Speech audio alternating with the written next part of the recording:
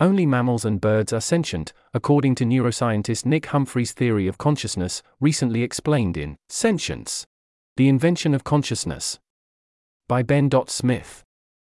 In 2023, Nick Humphrey published his book Sentience, the Invention of Consciousness, Sentient. In this book he proposed a theory of consciousness that implies, he says, that only mammals and birds have any kind of internal awareness. His theory of consciousness has a lot in common with the picture of consciousness is described in recent books by two other authors, neuroscientist Antonio Damasio and consciousness researcher Anil Seth. All three agree on the importance of feelings, or proprioception, as the evolutionary and experiential base of sentience. Damasio and Seth, if I recall correctly, each put a lot of emphasis on homeostasis as a driving evolutionary force.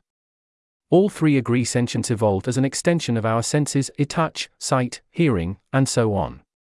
But Sentient is a bolder book which not only describes what we know about the evolutionary base of consciousness, but proposes a plausible theory coming as close as can be to describing what it is short of actually solving Chalmers' hard problem.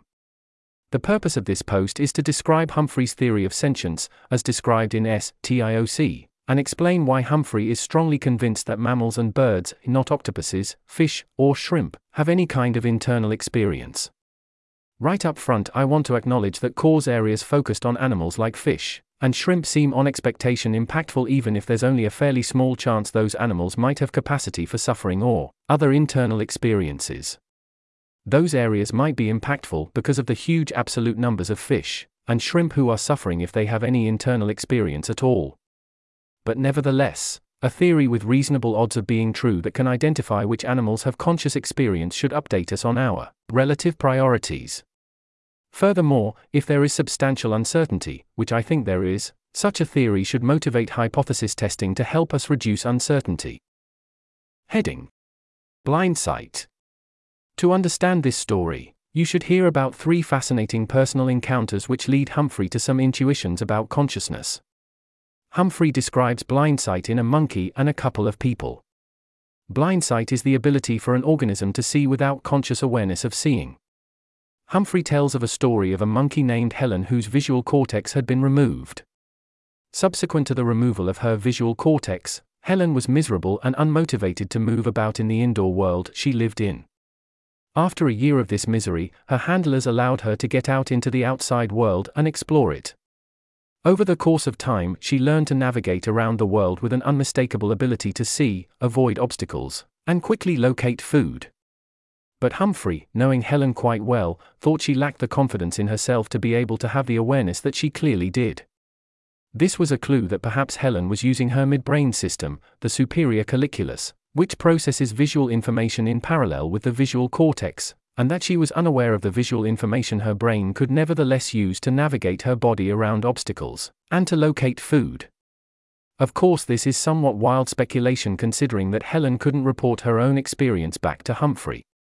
The second observation was of a man known to the scientific community as DB. In an attempt to relieve DB of terribly painful headaches, doctors had removed DB's right visual cortex. DB reported not being able to see anything presented only to his left eye, the left and right eyes each reporting information to the visual cortex in the opposite side of the brain. But strangely, when doctors encouraged him to guess what is in his left visual field, he could correctly identify shape, color, and position of objects presented to him, even as he had no conscious awareness of seeing them. I'd like to add two caveats to this story about DB. First, I am a little skeptical this story is really evidence for unconscious sight. Split-brain patients whose cortex has been cut in half to reduce seizures, can only describe objects presented to the one eye connected to the side of their brain that produces speech. Present the object to the other eye, and the information will to go the other side of their brain, and these patients will verbally report not being able to see the object. Nevertheless, they will correctly be able to write the name of the object down on a piece of paper. The fascinating possibility here is that split-brain patients might have split consciousness, potentially parallel tracks of conscious experience that are to some degree uncoordinated and independent.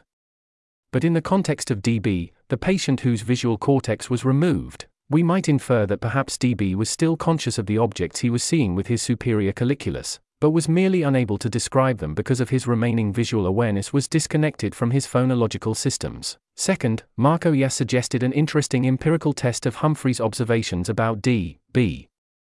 If we were to help D.B. train to use his unconscious sight by giving continuous feedback on his guesses as to what he was seeing, would he learn to recognize E and be conscious of E whatever intuitions he is drawing on to report his awareness?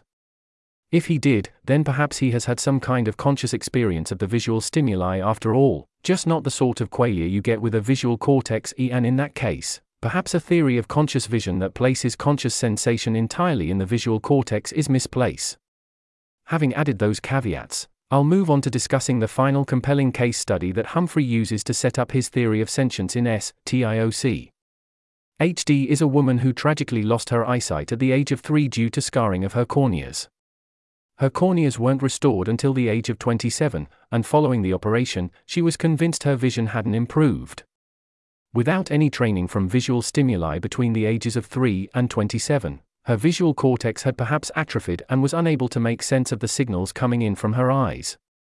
Unlike Helen the monkey, HD was able to identify obstacles, and she was able to point to objects in the world. But she reported a lack of any subjective sensory quality of visual experience. The common thread running through the experiences of Helen, D.B., and HD, is that although in each cases the evidence was not entirely complete, it seems fairly likely each were able to see but unable to experience the qualia of seeing. Perhaps it existed as a sort of sixth sense, imperceivable except as a sort of intuition. Somewhat like a Jedi could sense and learn to train to swing a lightsaber using an intuitive sense without conscious awareness, these three seem to be able to sense visual stimuli without consciously experiencing them. The implication is that visual sensation and perception are separable in important ways. I'm sure I'm oversimplifying the story somewhat, but Humphrey's rough sketch is that visual sensations are conscious experiences generated in the visual cortex, while perceptions are unconscious signals existing in the midbrain superior colliculus. In the normal operation of a human brain, sensation and perception might become intermingled, but take away one and something of the other will remain. An animal with only a midbrain might have the perception without the sensation. Heading: Sensation, sentition, and the ipsundrum. In early animals, reflexive neural circuitry generates direct response to perceptions of stimuli. If an aversive stimulus is perceived on the left, the organism reflexively moves right. In Sentient, that sort of reflex response Humphrey calls sentition, a meaningful but automatic response to stimuli. Humphrey proposes a 4-step evolutionary development from those automatic sensory responses to conscious sensation. In the first step, an additional copy, an efference copy, of that motor command is generated and set additional neurons internal to the brain that simply represent and store information about the motor response itself. The body monitors its own response. This is a remarkably similar story to DiMaggio's somatic marker hypothesis, in order to do things with that response, such as to learn new associations with it. In a second step, the animal reaches a level of evolutionary sophistication where some reflexive responses are no longer appropriate. At that point, the reflexive responses are privatized, so that only the internal model of the motor response remains. There's no longer an automatic command going back out to the body. In this sense, the brain now for the first time has a privatized record of the response. This forms a proprioceptive map of the body internal to the brain. In step 3, because motor signals formerly sent to the body now go from one place in the brain to another, a feedback loop can generate. A sensory feedback loop can be initially triggered by an incoming sensory signal, but that signal can now reverberate in the brain in a continuous and lasting neural response. This thickens up, Humphrey's term, the response, giving the signal some persistence over time. In step 4 of our development towards consciousness, evolution shapes the brain to push that recursive activity into a stable attractor state which can repeat the same pattern at different times. That complex system Humphrey describes as the ipsundrum, and he says it is those stable, recursive patterns that are phenomenal sensations. I'm still not entirely sure why he thinks these patterns in particular are phenomenal, but let's say only they have the persistence and complexity to reach a threshold of conscious feeling. Because it's a recursive feedback state shaped by evolution to a stable attractor system, the ipsundrum is all or nothing. You have a particular phenomenal consciousness, or you don't. Animals without this complex recursive attractor system do not have conscious sensations at all. I want to give an apology to the reader if you are at this point feeling a little lost. There are gaps for me at this point too, and I'm not sure I've entirely faithfully reproduced the argument. In particular, the distinction between step 3, thickened up recursive sensory feedback loops, and step 4, attractor states for those loops, seems not clearly defined. But I hope I have communicated a gist. Heading: Animals and Sentience. There were two behavioral patterns Humphrey discusses which to me were compelling for his argument that birds, mammals, and no other animals are sentient. First, Humphrey claims that all animals with sentience, that experience internal qualia, now have a motivation to engage sensory play in order to experiment or learn about their internal qualia. When judging whether a species has sentience, then, a conclusive lack of sensory play is strong evidence that species lacks sentience. Play is necessary but not sufficient for sentience, in an evidential sense, that is, sensory play is an inevitable consequence of experiencing sentience. Second, Humphrey says sensation seeking is strong evidence an animal is sentient. Non-sentient animals have no reason to seek out sensations, he says. So sensation seeking is sufficient to indicate sentience, albeit not entirely necessary. I go back and forth on this. Brian Christian gives a strong argument for the utility of reinforcement learning agents having intrinsic motivation to explore and learn about the world around them. That might imply a kind of intrinsic attraction to novelty that seems not too different to sensation seeking. You might also imagine it is evolutionary adaptive for some specific kinds of perceptions, like the warmth of a close companion, to be intrinsically rewarding, irrespective of whether there are sensory qualia associated with them. But if I understand Humphrey right, it's clear that these behavioral patterns could in theory be replicated in non-conscious, non-sentient machines. It's just that in humans, the solution evolution has hit upon is to create sensory feedback loop attractor states that Humphrey calls ipsundrums, ipsundra, which happen to generate conscious experiences. Humans engage in play in order to learn about those conscious experiences, and engage in sensation seeking because some of those experiences are inherently pleasurable.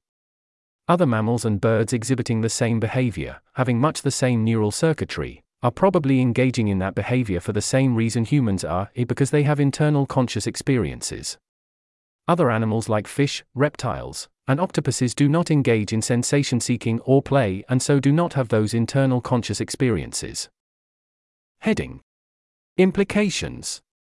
Humphrey's theory of consciousness in Sentience implies that machines could, in principle, be conscious, if they have the same kind of reflective systems that sentient animals like humans do, but also that there's probably no particular function or kind of intelligence that would require consciousness to operate.